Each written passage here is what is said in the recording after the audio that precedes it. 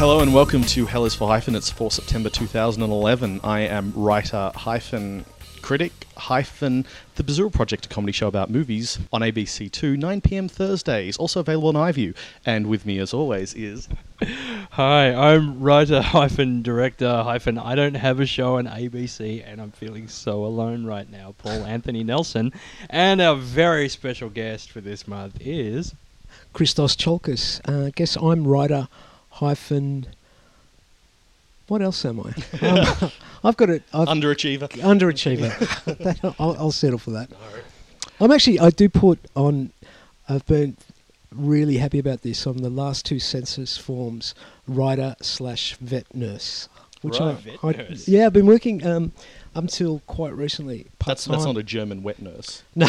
Okay, just checking.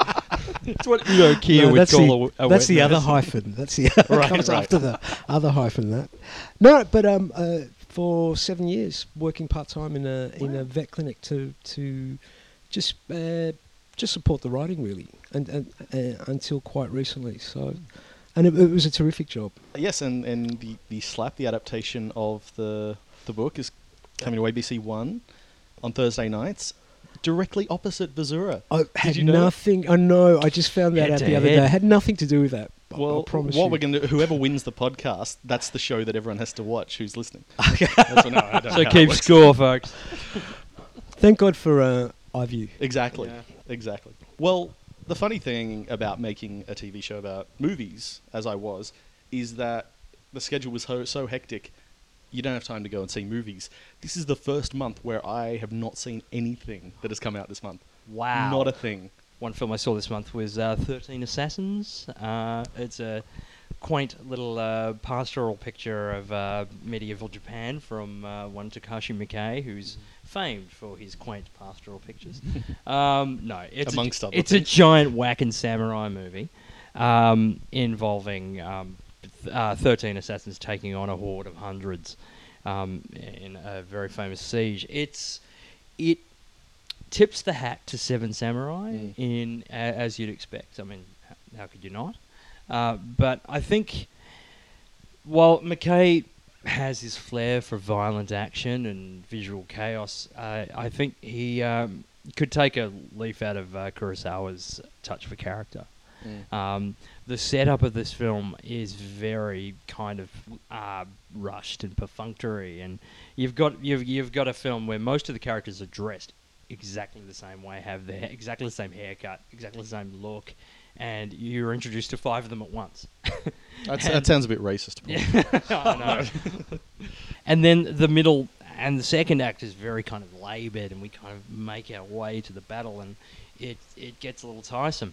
Thankfully, the battle is amazing. It's beautifully choreographed. There's it's lots of chaos, lots of heated battle footage, but it does feel a bit samey. It feels like we've been here before. We've been here time and again, and most of the time it's been done better. I think for fans of Asian cinema and of samurai story, I think it's a very attractive proposition, but don't expect to see anything new. Don't expect to see the wheel reinvented. Something else I saw at the film festival was Submarine. Now, Yep. either of you seen this? No. No. Now this is the directorial debut of one Richard Ayoade, who is best known for playing Moss on the IT Crowd, and is also a bit of a comedy genius in his own way. It's a coming-of-age tale about a young boy who meets his first love, and he's in high school. His parents' relationship is fracturing. There's something very true about the emotions being explored, and there's truth in there. Unfortunately, I think Ayoade is so keen to impress as a debut director and is so wearing his influences on his sleeve, which isn't necessarily a bad thing, but the artifice kind of got in the way of the emotion for me. Look, I think it's very entertaining. I think you can go to this film and have a lot of fun with it, but it just didn't resonate for me. Maybe if I was 10 years younger. Or older. Yeah. Or maybe if you didn't know the influences. Or maybe if I'd never ever seen a coming of age film. Yeah. And Well, I think that strikes at the heart of what I thought of Submarine. Now, you've seen Eye of the Storm. Yep. Christoph. How was that? I was really disappointed I missed that. Look, I was disappointed, and I was looking forward to it because I am a huge fan of Fred Skepsey. For me, Devil's Playground and Chat of Jimmy Blacksmith are, I think, two of the finest works of art ever created in this country. Not only film, just I think that they're astonishing. And I love his work. I love Roxanne. I love kind of 6 Degrees of Separation. I think he's such a talented director. This is the first Patrick White novel that's been adapted for the screen, which really surprised me. I can't believe no one's done Voss, but that's I know there was a film which I liked, a really odd film in the late 70s of a short story, The Night of the Prowler. That's a really interesting, quite... The Night the Prowler. Night the was Prowler, the film, that's right. yes, Yeah, The Night yes. the Prowler. It was sorry. Jim Yeah, Sharman, the director of Rocky Horror Picture Show. And it's got some really strong elements of camp and almost exploitation elements in it. But if you can get it, and it's hiding out there in DVDs somewhere, it's worth seeing. Yeah. The thing with The Eye of the Storm... it's like all the elements are there. So you've got Fred Skepsey, you've got Judy Davis, you've got Jeffrey Rush, who is actually quite... and so I think it's a really fine performance he gives. So all of the elements are there to make you think that it would be very satisfying. My biggest regret about that movie was that they kept it in period. The novel was written in the early 70s, and it's filmed in the 70s, and I think the period work doesn't convince. It felt... like it was a very superficial kind of view of what the 70s would have looked like. Because it wouldn't have been written as a period piece. No, it wasn't. And I thought that it would be a much more interesting film if they had actually made it contemporary, if they had made it about now. Because a large part of what it is the cultural cringe. So these people, Jeffrey Rush has gone over to the UK to be an actor because he doesn't believe that there was any, staying in Australia wasn't worth anything. Judy Davis, her character goes off and marries some, ridiculous third-rate nobility from France who haven't had a king for a century and a half.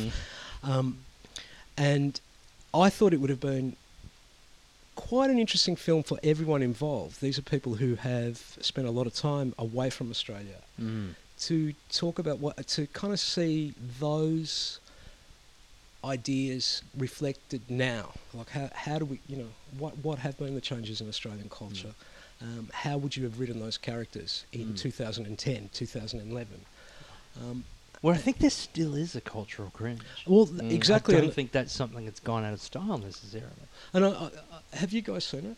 No. No. Well, as I said, there's something about the period elements of that film that didn't ring true. And I think actually much more interesting things were happening in Australia at that time. And Fred Skepsey and everyone involved was probably part of those things. And so I would have liked, if you're going to keep it in that period, let's see a bit of a reflection of that. It's one of those films that I probably will go back to, just in the sense that, just because I admire the people involved. I go back to Skepsey's film, and I may find in a few years that I've got a different reaction to it. But on a first viewing, it was disappointing. And as I said, I think it was something to do with not taking the risk of kind of really looking at the adaptation and going, we can throw away 1972, it doesn't have to be 1972, and film it now. And I think it would have been a much more interesting film. The other big Australian film of the month was Face to Face. Yes. Which you caught. I did indeed catch it. Wow, this is weird. I've seen the most movies on the pod. This is Bizarro World. Up is down, black is white. Face to Face is director Michael Reimer, who brought us Angel Baby, Queen of the Damned, and then went to the US and gave us the pilot to set the tone for Battlestar Galactica.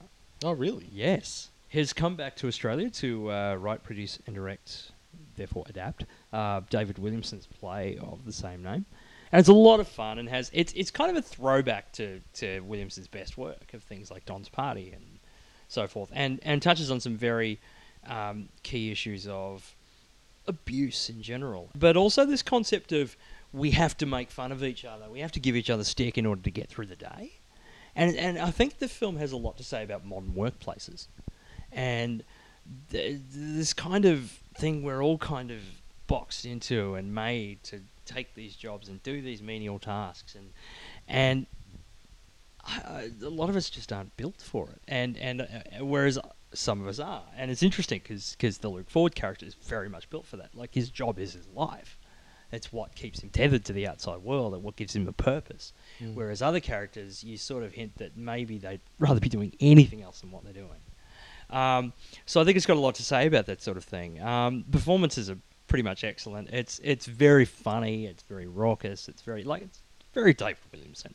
Reimer holds it together well. I think he shot on a really low budget, shot it fairly locally, and it's nice to see. It's nice to see an Australian film that just invokes the better years of Australian cinema, I think. Okay. Yeah, I think it wraps up a little too neatly at the end. It comes to this very kind of agreeable resolution. Does that feel forced, does it, Paul? A little bit, yeah. The new Hollywood, the 70s new Hollywood freak in me would like some loose ends. I saw somebody mention today they said that one of the best documentaries of the year is Project Nim. How did you react to that? I started sobbing from the first 2 minutes. Wow. I don't think it's a great documentary. I think part of the problem for me is because these are my prejudices. I don't like reenactments in documentary. I'm a very, I think, the documentary cinema I love is the observational. It's Frederick Wiseman. Yep. It's the Maisel brothers. There were effects in the movie that kind of, irritated me, but it is a great subject. Nim was a chimpanzee that a scientist in the early 70s decided he wanted to see if chimpanzees, being the closest species to humans, could be taught language. Yeah. And so the experiment was to teach him sign language. Basically, when the chimp becomes an inconvenience, he's abandoned. When the scientist has got as much as he wants out of this study, the chimp is abandoned. And so it becomes, I think, a really affecting story of what we humans will do to another species. And it also is a really interesting film, I think, about exactly that, the narcissism of some of those politics of the 70s. These are incredibly self-obsessed people, and you feel like you want to, if you'd meet them, I would like to punch them, every single one of them. As I said, the documentary, I wish it was better. That was one reaction I remember having when I walked out of the cinema. But as a study in human callousness, it's deeply affecting. Yeah, it's good. It's a guy who did Man on Wire, James so Marsh and Wisconsin Death Trip, and so Right. he's always. I mean, he's a filmmaker that I'm quite happy to see anything he does, because I think his subjects are great in it for a documentary filmmaker. Yeah, absolutely. That's, Can I just throw a quick shout out as well to a film that is in its second week of its limited season in Melbourne at the Australian Centre for the Moving Image. It's a documentary called Fire in Babylon. I can't wait to see that. Yes. I cannot wait to see that. About the rise of the West Indian cricket team in the late 60s, early 70s. It is a cracker. It was one of my favourite films of Miff. This is one of those you don't need to like or know anything about cricket. Absolutely not. Yeah. Because it nails... Well, one, it's full of magnetic personalities. Two, it nails the political significance and how the West Indian cricketers were inspired by everything from the Black Power movement to the Rastafarian movement, and Viv Richards' own personal relationship with Bob Marley, and the very fact of cricket being a game that England introduced to countries it colonised. And then this process that's happened over the last half century of every one of these countries beating their ass, which is awesome. It's a great fuck you to the colonialists. The film is directed with a sense of power and punchiness that's infectious, and it's just glorious. It's so good, and proves for once and for all that Viv Richards is the John Shaft of world cricket. I can dig it. Well, the Australian Classification Review Board, which is, I believe, what they're called now, not the Office of Film and Literature Classification, as they were until recently known as. All the new letterhead.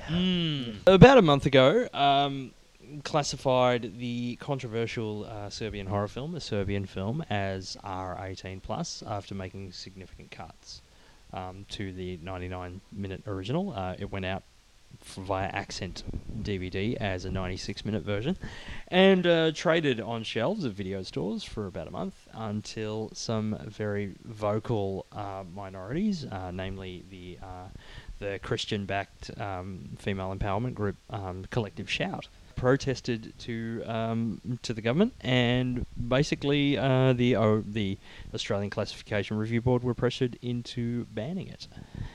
Saying it's a refused classification, even though they'd given it classification. Well, it was a different. It was actually two different again. bodies. Mm. One classified it, and then the review board, which reviews the decisions afterwards. This is my understanding of how it works. No, thanks. Yeah, no, That that's is exactly how it what works. happened. That's Yeah, how it works. Yeah, so they are two different groups with different takes on things. yeah. Which is a problem in itself. And yes, now the film is banned, depriving adults of any chance they have of making their own decisions. I think you can see where I lay on this side of the debate. What do you guys think? Well, I was pretty outraged when it happened, for many reasons. One is that I've seen a Serbian film, and it's one of my favourites of the year, which shouldn't make a difference, and it doesn't.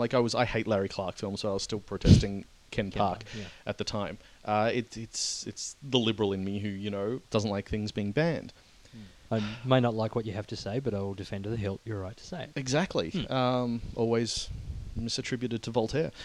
I've gone from being outraged about the banning to kind of on the fence.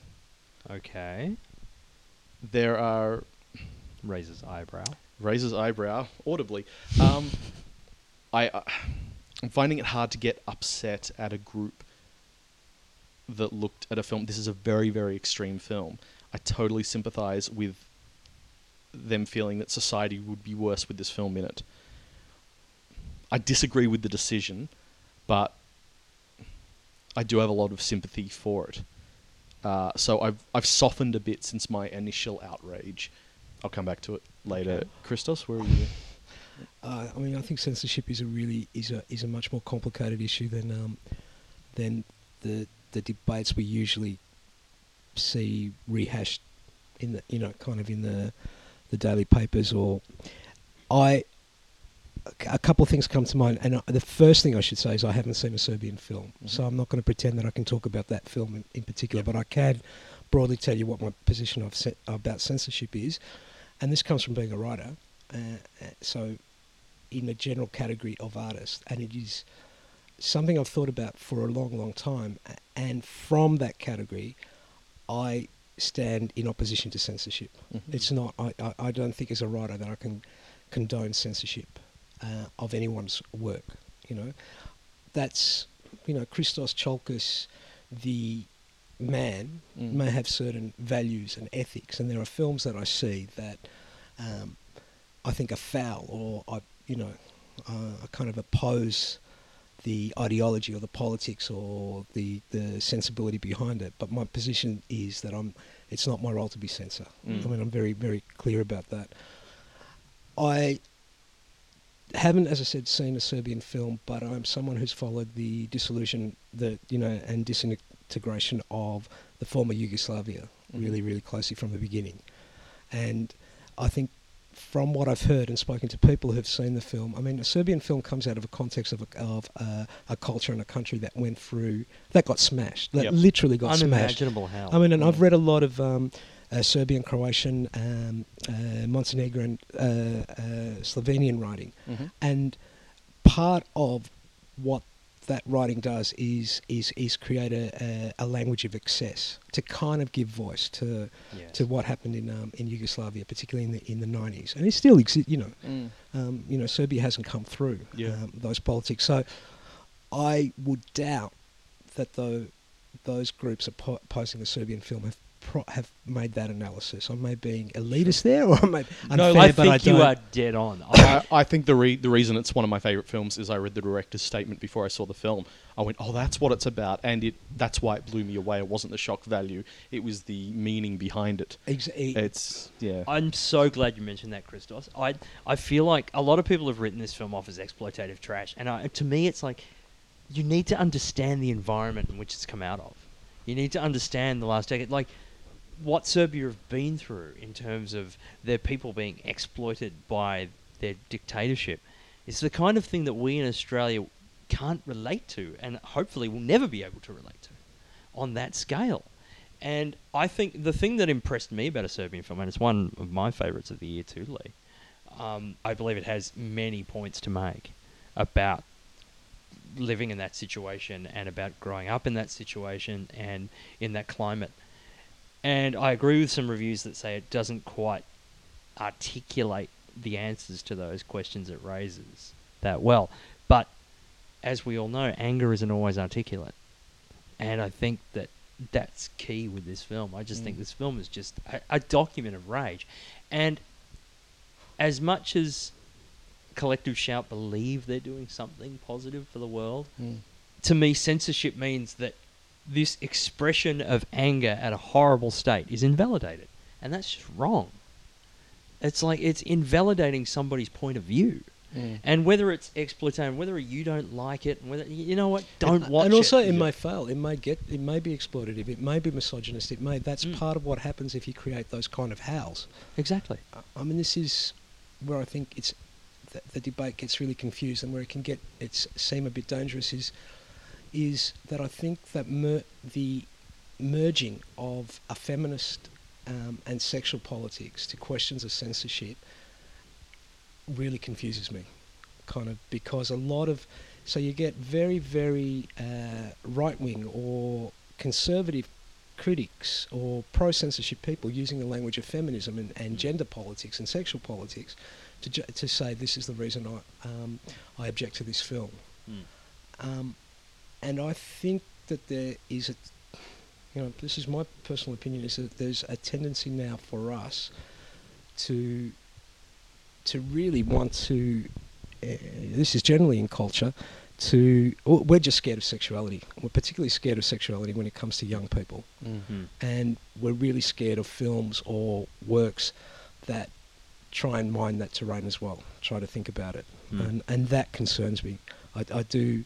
A lot of people tend to believe that if you're depicting it, you're endorsing it. Yeah. I think that's behind a lot of these anybody complaints. that thinks a single frame of a Serbian film is endorsing the kind of violence that it depicts is insane.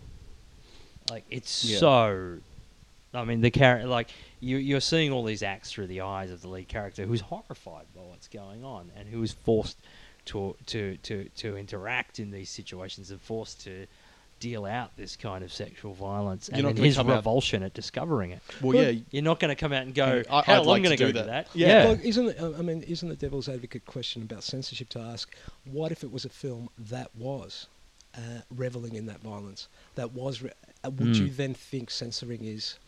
Well, the no, line has to be. I personally wouldn't. You wouldn't? Because I still think it's an artistic point of view. I'm with Paul completely on that. I still think it's an artistic point of view. You shouldn't invalidate somebody's artistic point of view, however horrible that may be. I mean, look, and that's the thing. Morality is such a shifting ground. I mean, okay, if I were to be this person and ban things on morality, I would ban Bad Boys too.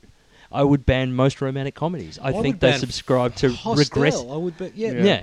I think most romantic comedies these days hearken to regressive values that put, like, every woman just wants to get married and wear nice clothes. You know, it's like, but if there's a film coming out that, I don't know, like, I mean, we'll have a line. I don't know what my line is because it hasn't been tested enough yet. But my point is the line should be criminal acts. But if the film had endorsed, let's say, pedophilia, I mean, that's, if it was coming out and almost a how-to guide, I mean, that would be... Well, hopefully right-thinking people will see it and fucking just shun it. Like, you know what I mean? Yeah, but you can't count on right-thinking people. Out, you know what I mean? Mm-hmm. But you can't think of... But that's the thing. But you can't also count on John Hinckley watching Taxi Driver and going, he's exploiting that little girl, I'm going to kill Ronald Reagan. The trigger versus the cause, totally, but... I mean, like, it is really complicated. I'm thinking of a racist film. You think of what the Nazis did, kind of the racist films they made about the Jews, kind of just before the onset of World War II and during that early period. Like, now, what if someone made that kind of film about any racial group? I would be out there protesting in front of the cinema, maybe, but I wouldn't be arguing for censorship. And I think that is a very difficult position, and it's not one that I'm comfortable with. Yeah. I mean, that's what I'm trying to say. So it's because I think there are things that smack you in the face that you do think are vile is the word that comes to. But I don't think censorship is, for me. With the pedophile example, I'm actually thinking of Van Peebles' Sweet Back's Badass song. Yeah. Amazing opening. A 12-year-old boy is given he fucks and is given a blowjob by a prostitute. Now, would that be? That's actually impossible to do these days. Yeah. I remember seeing that film, and it's a great scene. It's because for me, I remember my first sex as a young boy was with an adult. I just really wanted to get my rocks off, and it reminded me of that. But it's a very contentious scene now. Yeah. Kind of you couldn't do it these days. If a film was nakedly racist or thing, I like you would actively tell people not to go see it. I would, you'd picket it. You'd shout from every social media closet people should avoid this thing because it's poisonous and horrible. And you know what? It's the same. Okay, it's the same thing we do with Talkback Radio. It's the same way I feel about Alan Jones. It's the same way I feel about. It's like I think they're scumbags feeding on people's fear and destroying this country through kind of this perverse winning hearts and minds thing by stoking people's fear. And I wish they were sacked and I wish they didn't exist. But you know what? I wouldn't censor them. Because it's their point of view. And in the end, no matter how fucking deranged their point of view is, they have the right to express it. So, Christos, we're dying to know, whom have you picked for your Paul?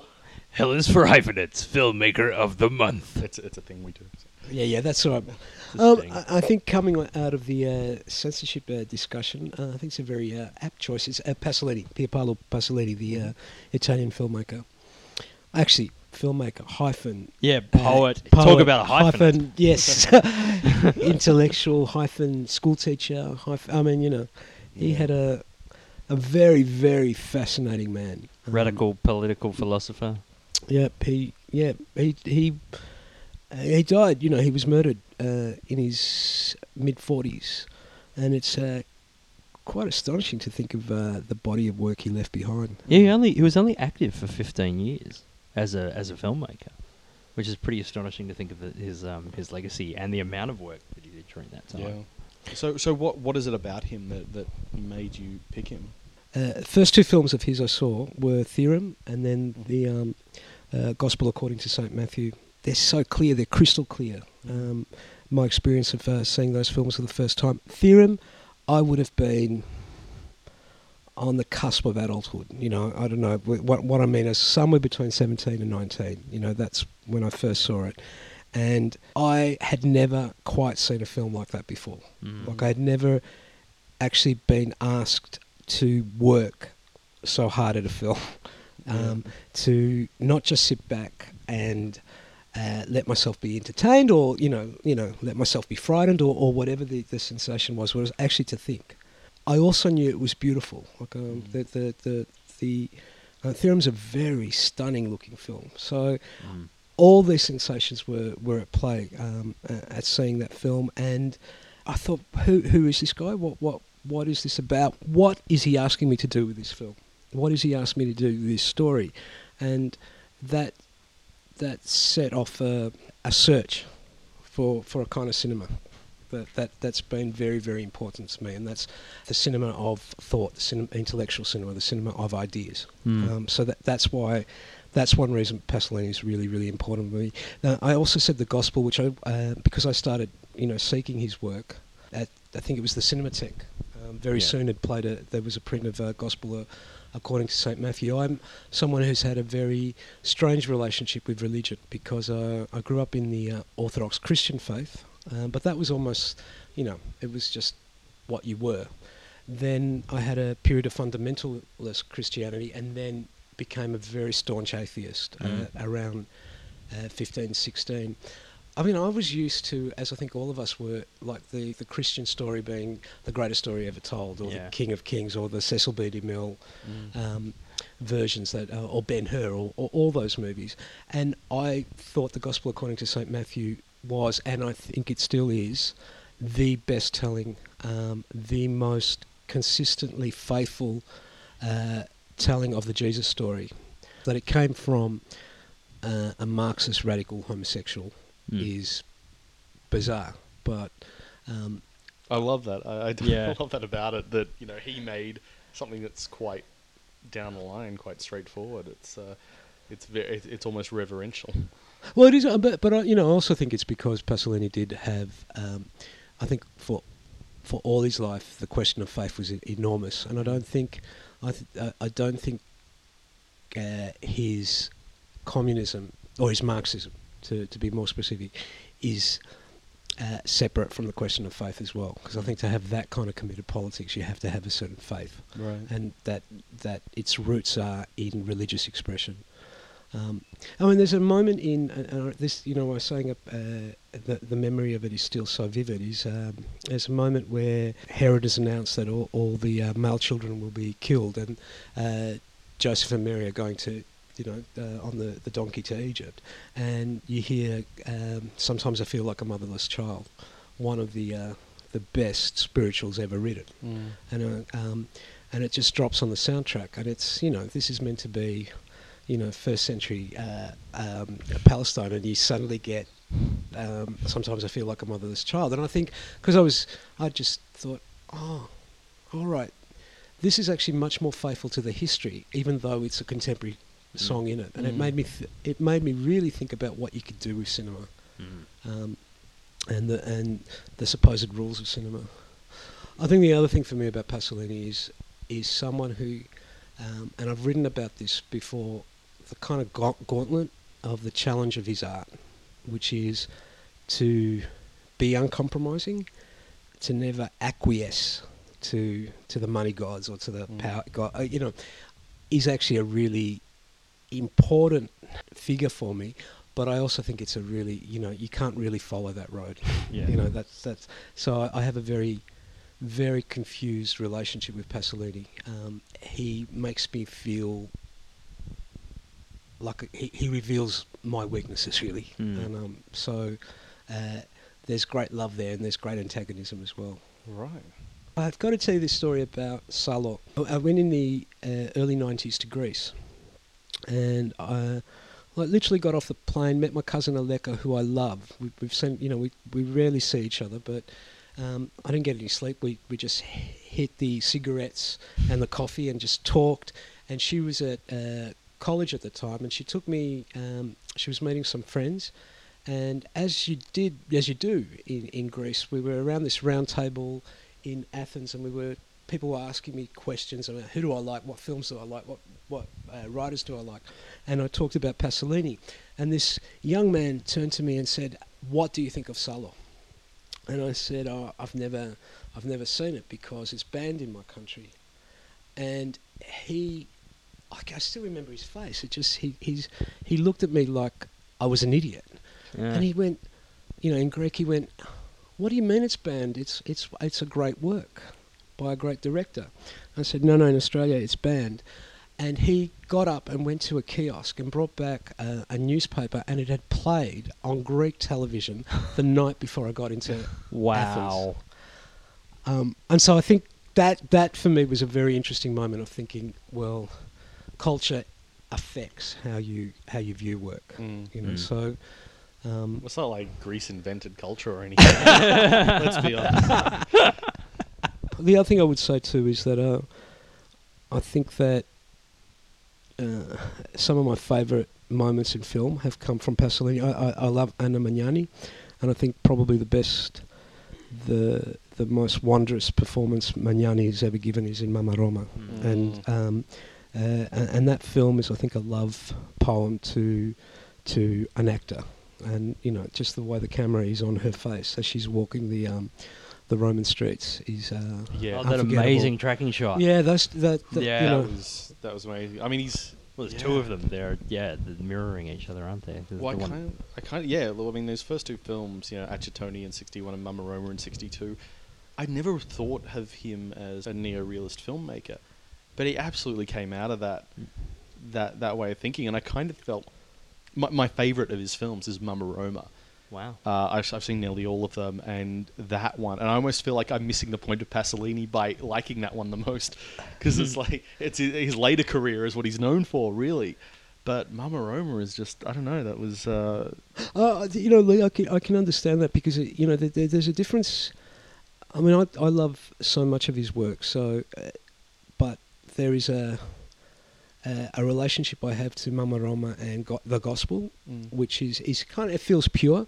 Like that, they of all his films are the truly enjoyable ones for me, and actually Achatoni too. Yeah, I mean, yeah. I do, and it just makes me nostalgic for a time I did not exist in, where I was saying this to a friend the other day, where these filmmakers, you think about that period, and it was because it was the end. It was after the atrocities of World War II and kind of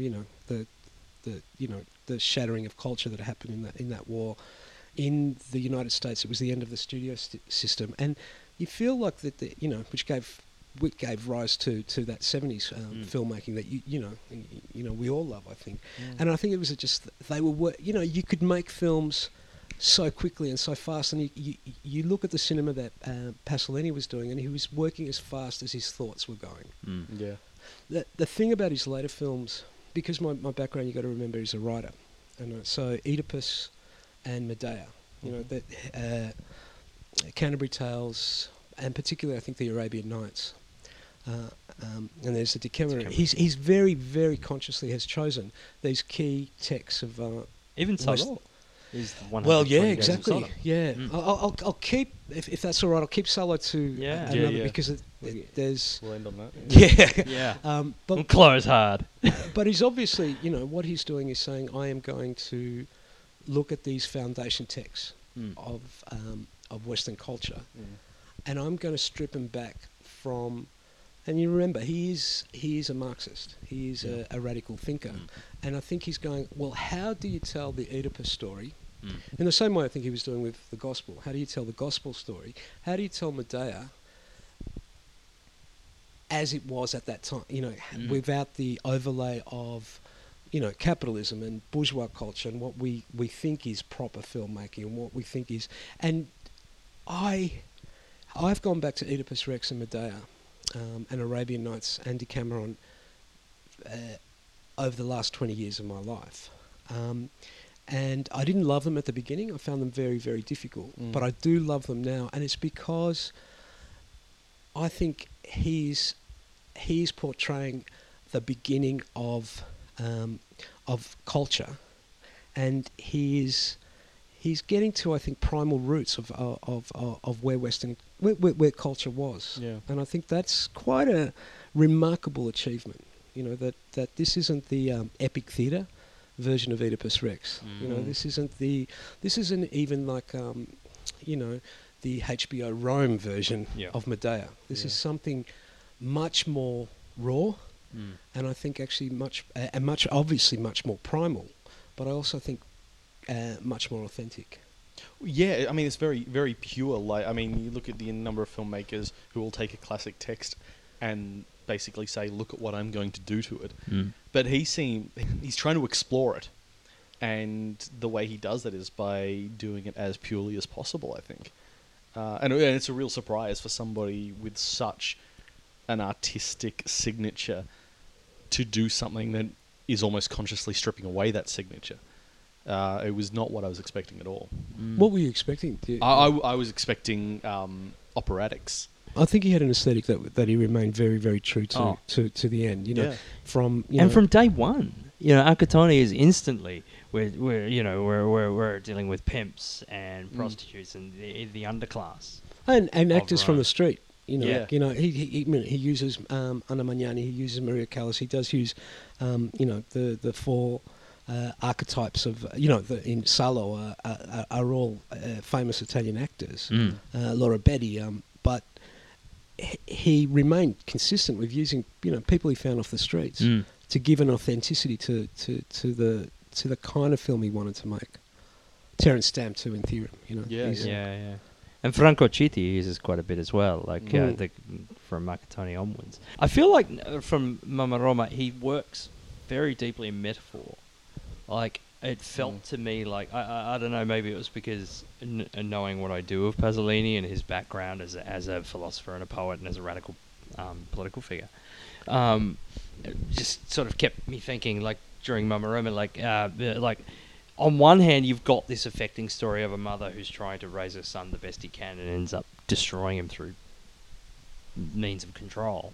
But on the other hand, it's this kind of, well, hang out with the rich kids because they're the kids you want to be, and they represent capitalism and then in the end fascism by being horrible and making them do these horrible things. And I feel like it's very pertinent that the film is called, and that she is called Mama Roma, because I think she represents Rome, she represents Italy, in the way that's like, whenever they try to move forward, they keep selling out to capitalist interests, to fascism, whether that's represented by Franco Citti's pimp, who keeps, wanting her to go back to work so he can, finance his own grand dreams. And I don't know if you guys felt the same way, but I just felt a very I think that's deeply really true for metaphorical Mama film. Roma. I mean, I think the Magnani character, like Mama Roma herself, it's a tragic story, but part of the tragedy is because she wants these things. Yeah. She wants these Yeah. trappings of capitalism. Yeah, she wants this for her son. She wants this. She thinks this is the way out. This is the way out, Yeah. and she gets destroyed by that.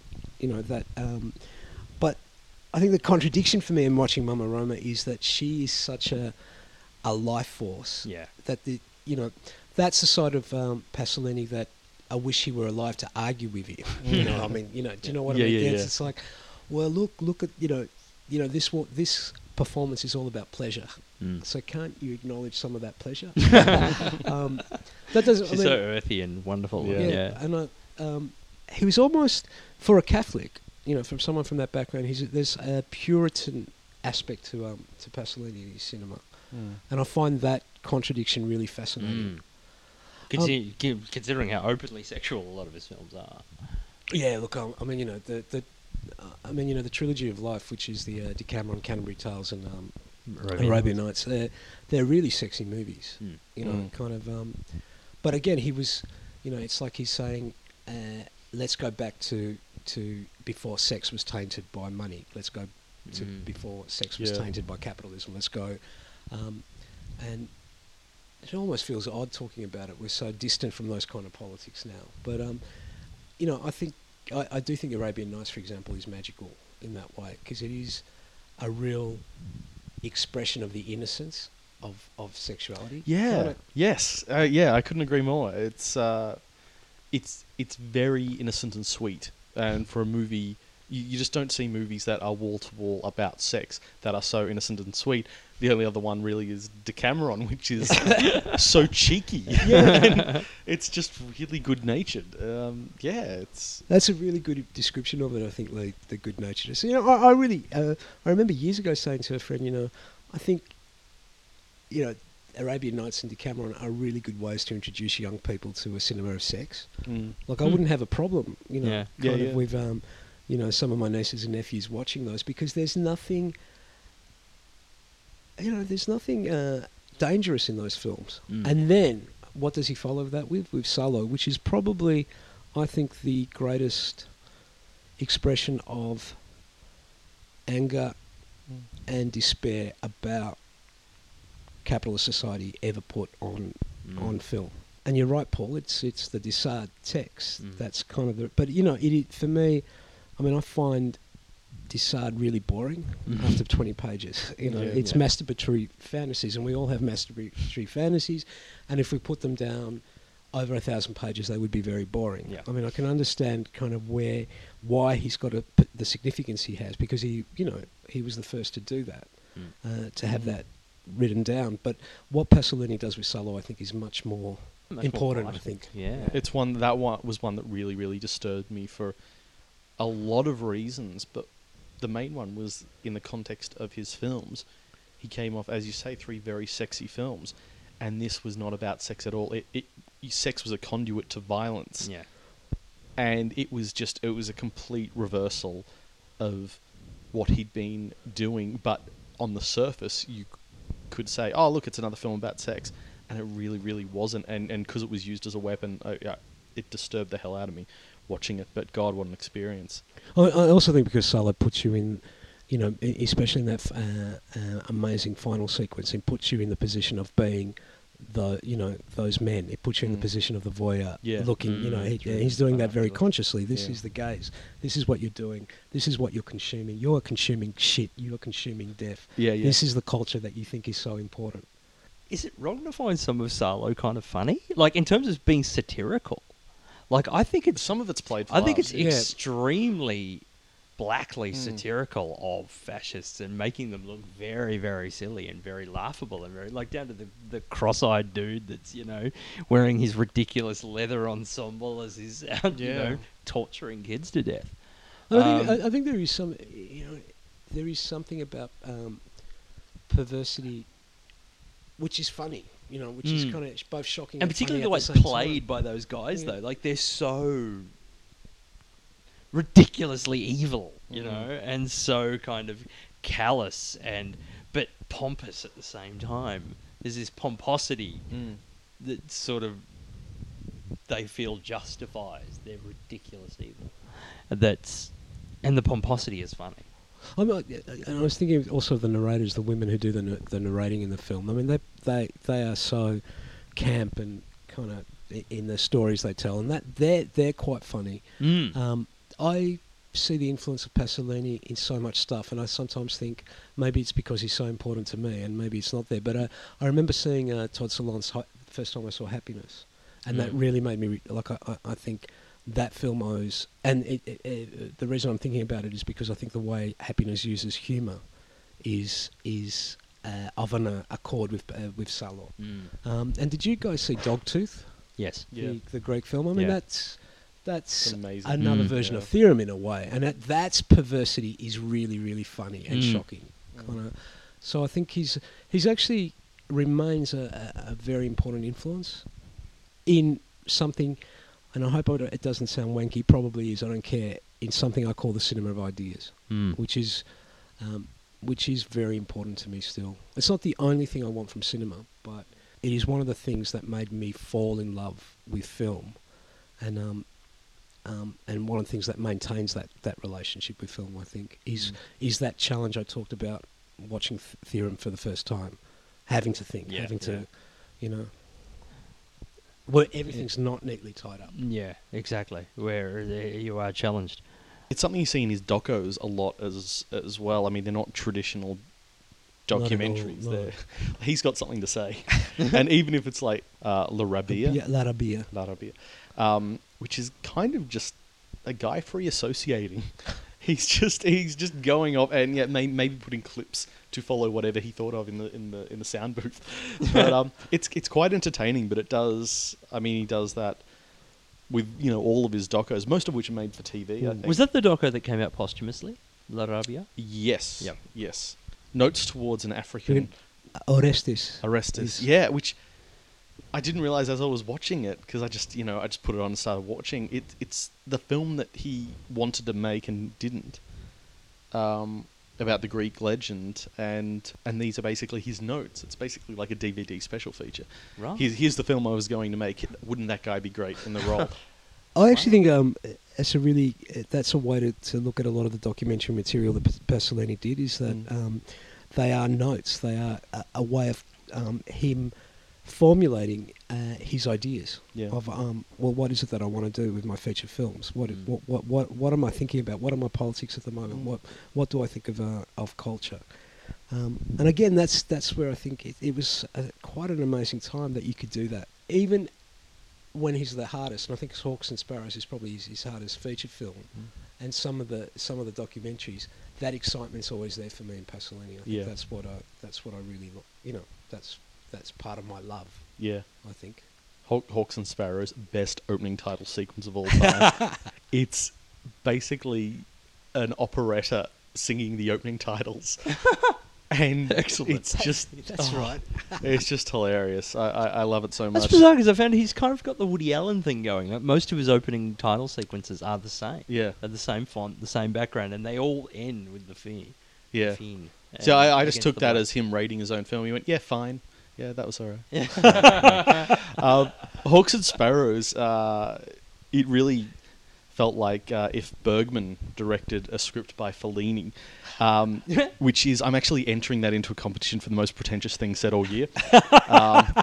But seriously, it's weird, and he does seem to like with La Ricotta. It felt really familiar when I was watching it. I was like, why does this seem so familiar to me? And then somebody mentions Fellini. I'm like, oh my god, it's a Fellini film. Yeah. That's what. Yeah, and he's not shy about sharing his inspirations, but you can.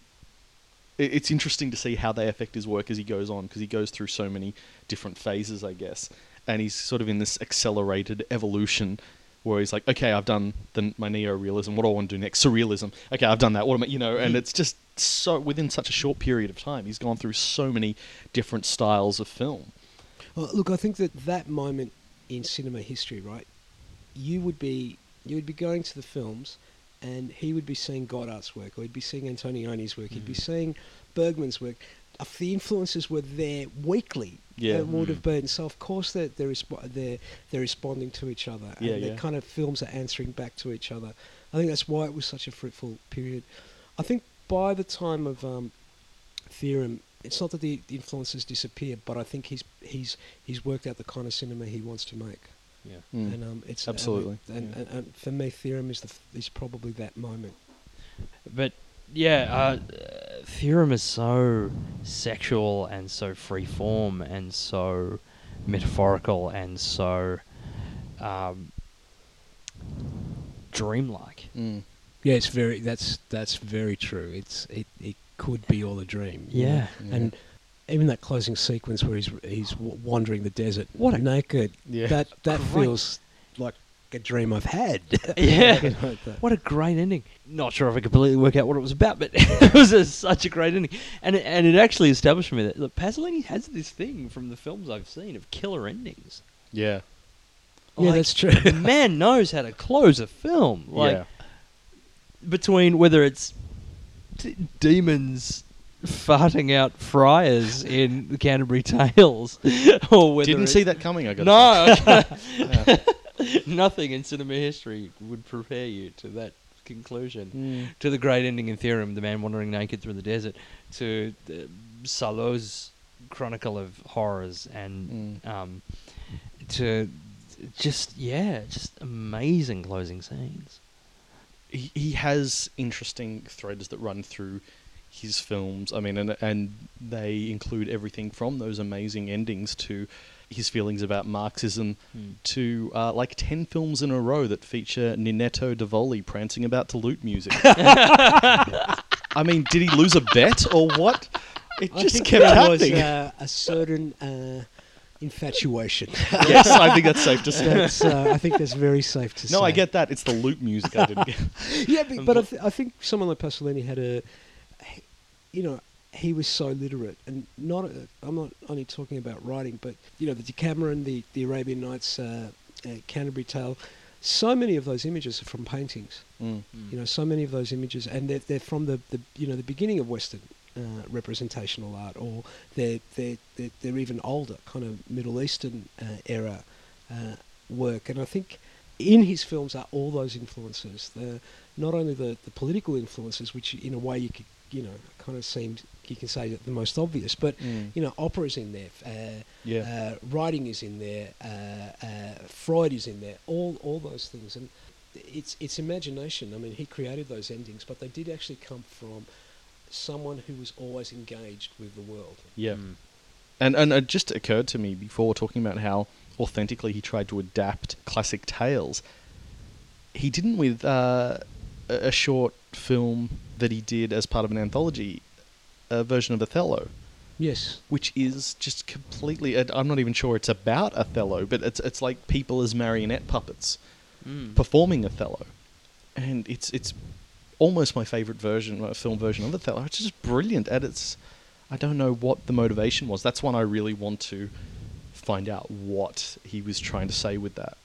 The way I see that is that he's asking you to think, to forget everything you learnt in high school about Othello, Yeah. to learn about, everything that, middle class theatre tells you about how you should view Othello, and to think about how Othello played to an audience right at the beginning of that play, when Shakespeare wrote it, what would be like to be in that audience. Yeah. And that audience wasn't going to be men in tuxedos and women in tiaras at the MTC. Right. It was going to be They this were gonna really get angry. a den Yeah. of really smelly people who'd been working all day and working really hard, and there would be lots of lewd jokes, and there'd be a lot of noise, and that's what he's saying. What was that impulse in art before it got overlaid with all these things that he thought were destructive to art? Then I'm wrong. It is actually quite pure. It just looks like it's a crazy adaptation. That's really interesting.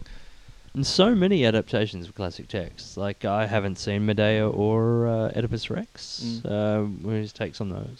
I think it's that thing about going back and actually saying, is it possible to see him anew? Oedipus, by the time Pasolini was working on Oedipus post-Freud, had become... Everyone knew the story. There were 1 million psychoanalysts in America who were telling, their patients the story, or it had become really mundane and had lost its power, I think.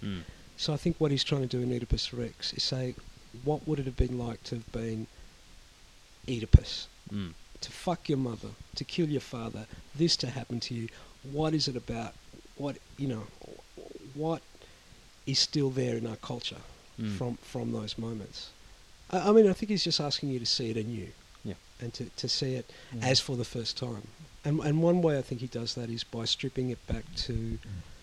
He really, and it's in the documentaries, the kind of the detail of saying, as I said, it didn't look like Ben-Hur. That wasn't the ancient world. The ancient world was not our world. We would be shocked to be in the ancient world. Yeah. And the only, I think the only filmmaker, I'm going through the filing cabinet in my head, but I do think he's the only filmmaker I know who's actually given me that sense of what another universe the past would have been. I love Spartacus. Yeah. I love Kubrick's Spartacus. I think that's a fantastic film. I really enjoy that film, but that doesn't give me the sense that Oedipus Rex or Medea does. No, absolutely not. Yeah. This is all very intellectual, because I was going to describe the Canterbury, I was going to describe Canterbury Tales as the film in which we see Doctor Who's cock. Yeah, boy, that was given what I grew up on. That was, How was that for you? Was that a confronting moment? there was a lot of looking away. It's like, no, I'm not ready for this. I'm sorry. That's so playful. Yeah. Like, that's what I found. I haven't seen Arabian Nights of Decameron as yet, but watching... Arabian Nights is so wonderfully erotic. Yeah. Like, I gotta really catch it. beautiful. After watching Mama Roma and Akatoni and then and Theorem and then Salo after that, like, watching Canterbury Tales, it's like, wow, this is just so... has this lightness of spirit and this playfulness and this really cheeky sense of humour that's really caught me off guard. But it was lovely. I dug the hell out of it. And I assume Decameron and Arabian Nights operate from the same place. Yeah, they do. The temptation with Pasolini is to read Salo as kind of a prophecy of of his death, and I think he would have, and this is my speculation, he would have gone in the direction that Godard went into. I'm not saying he would have made the same kind of films necessarily, but he would have become, more and more insular. And I think you got to remember that he didn't witness the end of communism. He didn't witness that. That would have been the great monumental change for. He was never a traditional communist at all. In fact, the Communist Party hated him for a period because he would not toe the correct line. But I think that's really important for me to, when I think about the possibility of Pasolini, if he had lived, I think he would have become much more insular. And I think he would have fled Italy. Yeah. It's been an amazing ride and quite a surprising one. Thank you so much for coming on. And It's been a pleasure. Man, it's been a pleasure for me. Thank you very much. Thanks for coming down to our level. It's really hard to sit around and talk about film. It does suck, doesn't it? And we'll see the rest of you next month. Thanks so much, guys. Keep Thanks watching so much. stuff.